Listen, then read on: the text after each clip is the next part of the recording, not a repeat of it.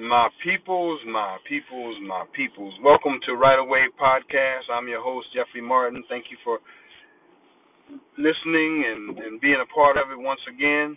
I hope these podcasts are doing something for you. I really do. That's always the goal. But like I think I mentioned it on the last podcast I did, that it's raw. Whenever it comes to me, that's when I do it. I just kind of if it's on my heart, I just hit the record button and go with it. So right now I'm trying to write a novel. I've never written a novel. I've written everything, well, not everything else, but I've written quite a few other things: poetry, short stories, plays, children's stories, those kind of things. But novel, I always avoided it because novels are really hard work. Because like with a poem, you're inspired, you write it down, you're done with it. With a novel, it's a lot longer piece, right? So you get inspired, but your inspiration doesn't happen in months and months, segments like that. So you have to be inspired and write when you're inspired, but you also have to write and write through when you're not inspired, so you can get through with it. So that's why I've always avoided novels, because they're hard work. But I promised myself I'm going to do this. I'm going to finish this novel, and it's based pretty closely to my life, based on my life, pretty close. I don't use names. Some of the people are dead now, so not to respect, because if they were jerks, they were jerks. But not to respect that part of it, but just I don't want legal stuff and people, oh my God, you talk. So I'm not using names, but anybody that knows me or has been around me or has lived near me or lived with me will know, like, oh, I know what you're talking about there. So it's based on that. But what it got me to thinking about, because when you're writing on your life, based on your life, the more you write, the more you think about it, the more things come up.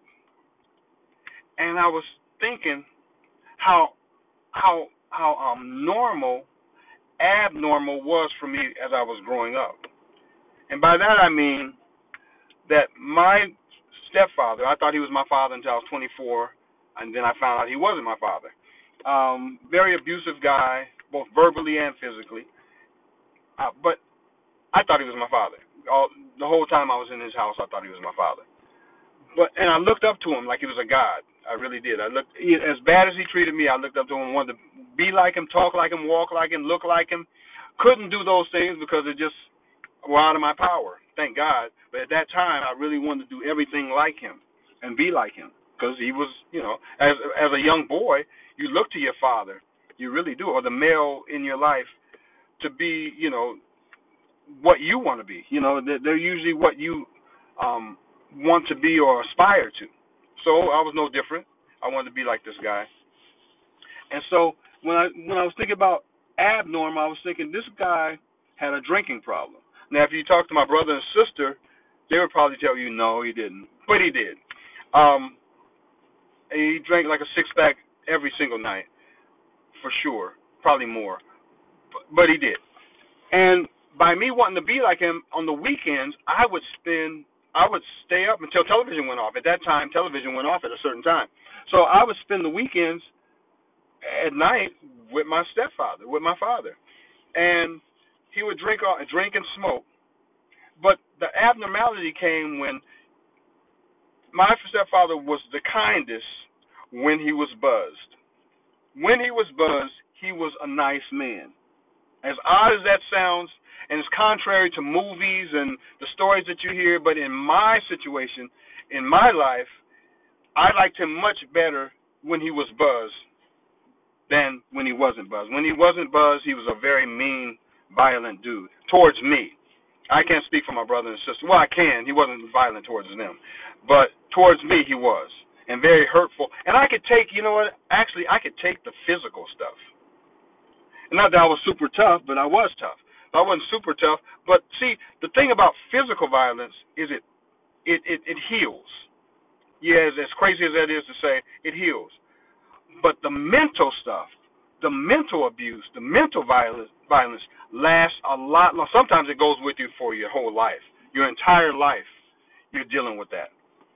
That's what, and I would much rather, when I was growing up, get a beating than have him say something. If he didn't say anything and beat me, I could run around the room, take my beating, whatever it was going to be, and I'd be okay. But once he started talking to me, it would just cut me down. I felt like he was cutting up my soul when he talked to me because he talked so degradingly towards me. He wasn't just mad; he was furious with me with the smallest things. So my abnormality was I liked him being buzzed, so he'd be nice to me. That's when he'd be nice to me and tell me he loved me. And that's kind of abnormal. Anyway, so I'm writing this novel, and I'm thinking about my life. I'm like, wow, that's really interesting. That in that abnormality, that was my normality. That was normal for me. That I wanted to see him buzz. I wanted him to keep drinking those beers so he would be nice to me. Abnormality. One of the reasons, no, one of the single reasons that I don't drink. I don't like alcohol, first of all. But beyond that, because a lot of us start off not liking alcohol and we make ourselves like it, and after a time we get used to it. Because I don't know if anybody can honestly say that the first beer that they tasted said, "Oh, wow, that's delicious." I don't think so. It could be. I could be wrong because I'm wrong a lot. But I don't think so. I think you have to acquire that taste, and then you force yourself to do it long enough, and then you begin to like it. That's what I believe. But anyway, so I didn't like the taste of alcohol. I didn't like the smell of alcohol. But for about a 3-month window between the ages of 17 and 18, I started drinking. And what we would do, we had something called Crazy 8, Old English malt liquor. I'm sure some of you have heard of it. Well, it would get you buzzed. And by nature, I am a shy person. By nature, I'm just a shy person. People that know me probably think, oh, no, he's not. But I am. I'm a very shy person by nature. But I noticed that when I was buzzed, and I like to dance. So when I was buzzed, we go to a party, I could be the life of the party because I don't have any inhibitions. You know, I'm not shy then because I'm buzzed. And it was kind of cool. As much as I hated the alcohol and didn't like the taste of the Old English, the buzz would make me into a different person. And I kind of liked it. I was like, wow. I never got into the drug thing, wasn't going to do that. But I just tried the alcohol. I was like, as much as I don't like it, I feel like a different person when I'm doing this. So what changed that for me was we went to a party one time, me and a few friends. We got some Old English, got a guy outside the liquor store, older guy, to buy us some Old English. We got that, got buzzed, had a great time at the party. We were riding in, we had this car, my family had this car, we called it the Batmobile. It was a black station wagon, all beat up and tattered up, but it was my car.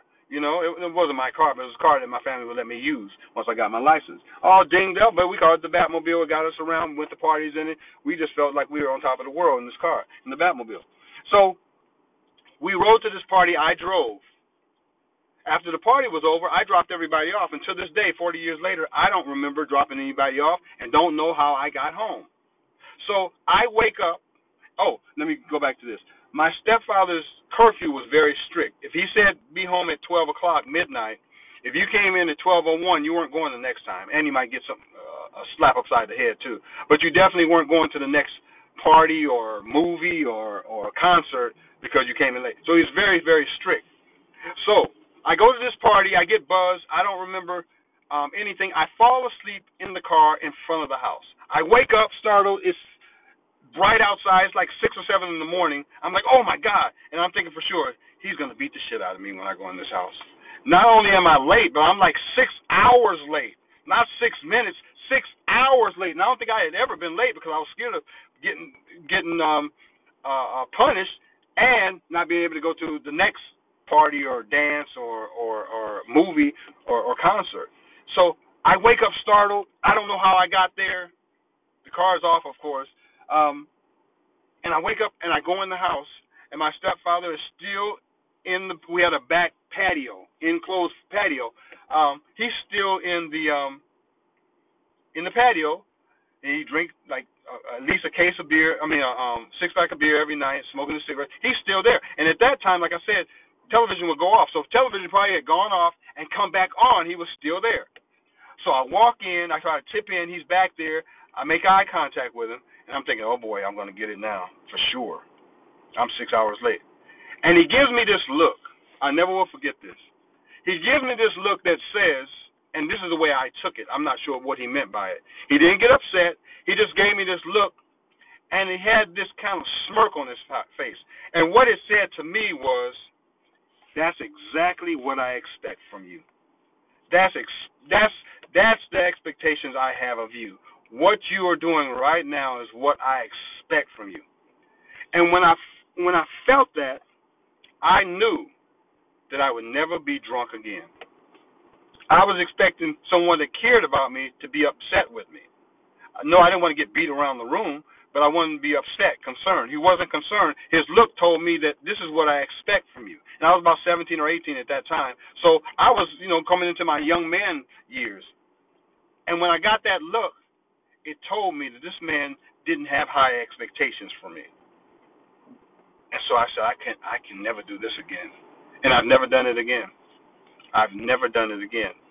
So I walk up the stairs. The stairs are moving all over the place because I'm dizzy. My head is spinning. My stomach is talking and then speaking in another language. I get to the bathroom. I throw up. And I tell myself at that time, I will never be drunk again.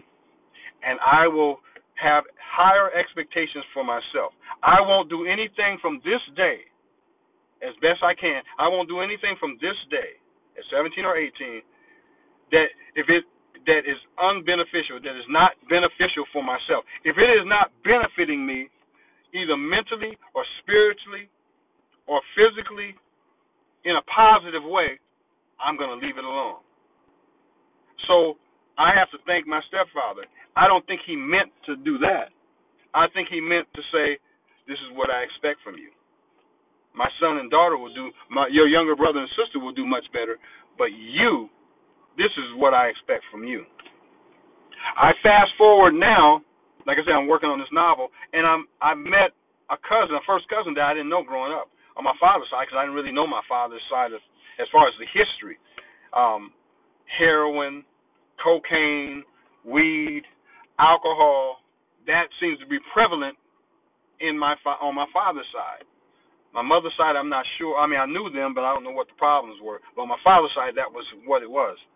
So I have to thank my stepfather because, and I don't think I ever would have done the drug thing, because that drugs were just off limits for me. I never even entertained that thought.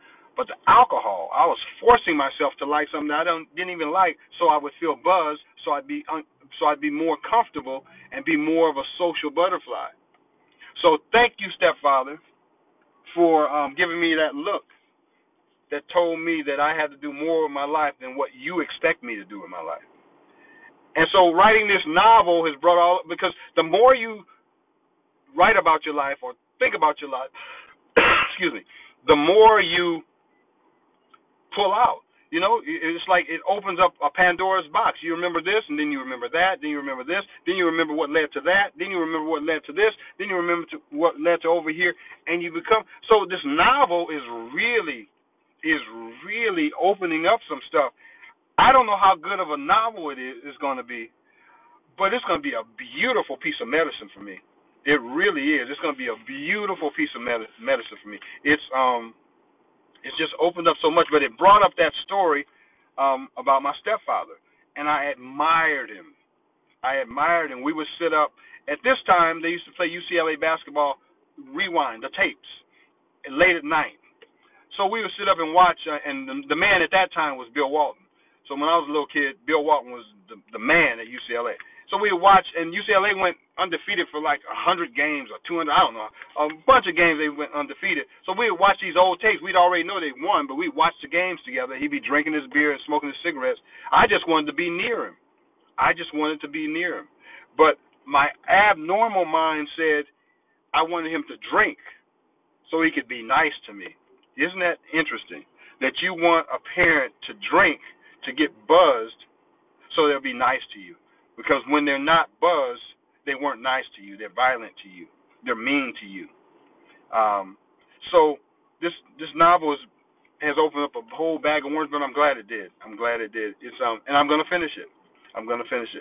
But like I said on other podcasts, I just kind of go off the cuff. Whatever I'm feeling, whatever comes to mind, I just speak on it. And I'm sure I'm not the only one that has gone through that.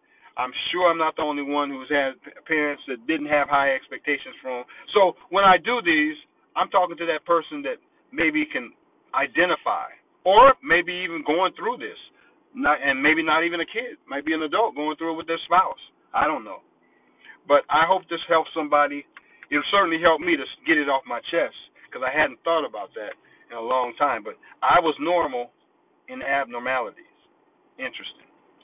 Thank you for listening in. I'm Jeffrey Martin. This is Right Away Podcast. I hope that you will continue to listen and give me some comments, good or bad. Give me some comments. I hope you benefited from this. I hope this touched something in you because that's what it's all about. That's what it's all about. At this point in my life, that's what it's all about. Touching someone in a positive way. If it does not benefit you, leave it alone. Leave it alone. Leave her alone. Leave him alone. Leave them alone. If it does not benefit you in a special, spiritual way, a growing, advantageous way, leave it alone. You don't need it. You were meant for great things. Mediocrity shouldn't even be in your vocabulary. Until next time, this is Jeffrey Martin, Right Away Podcast. Peace.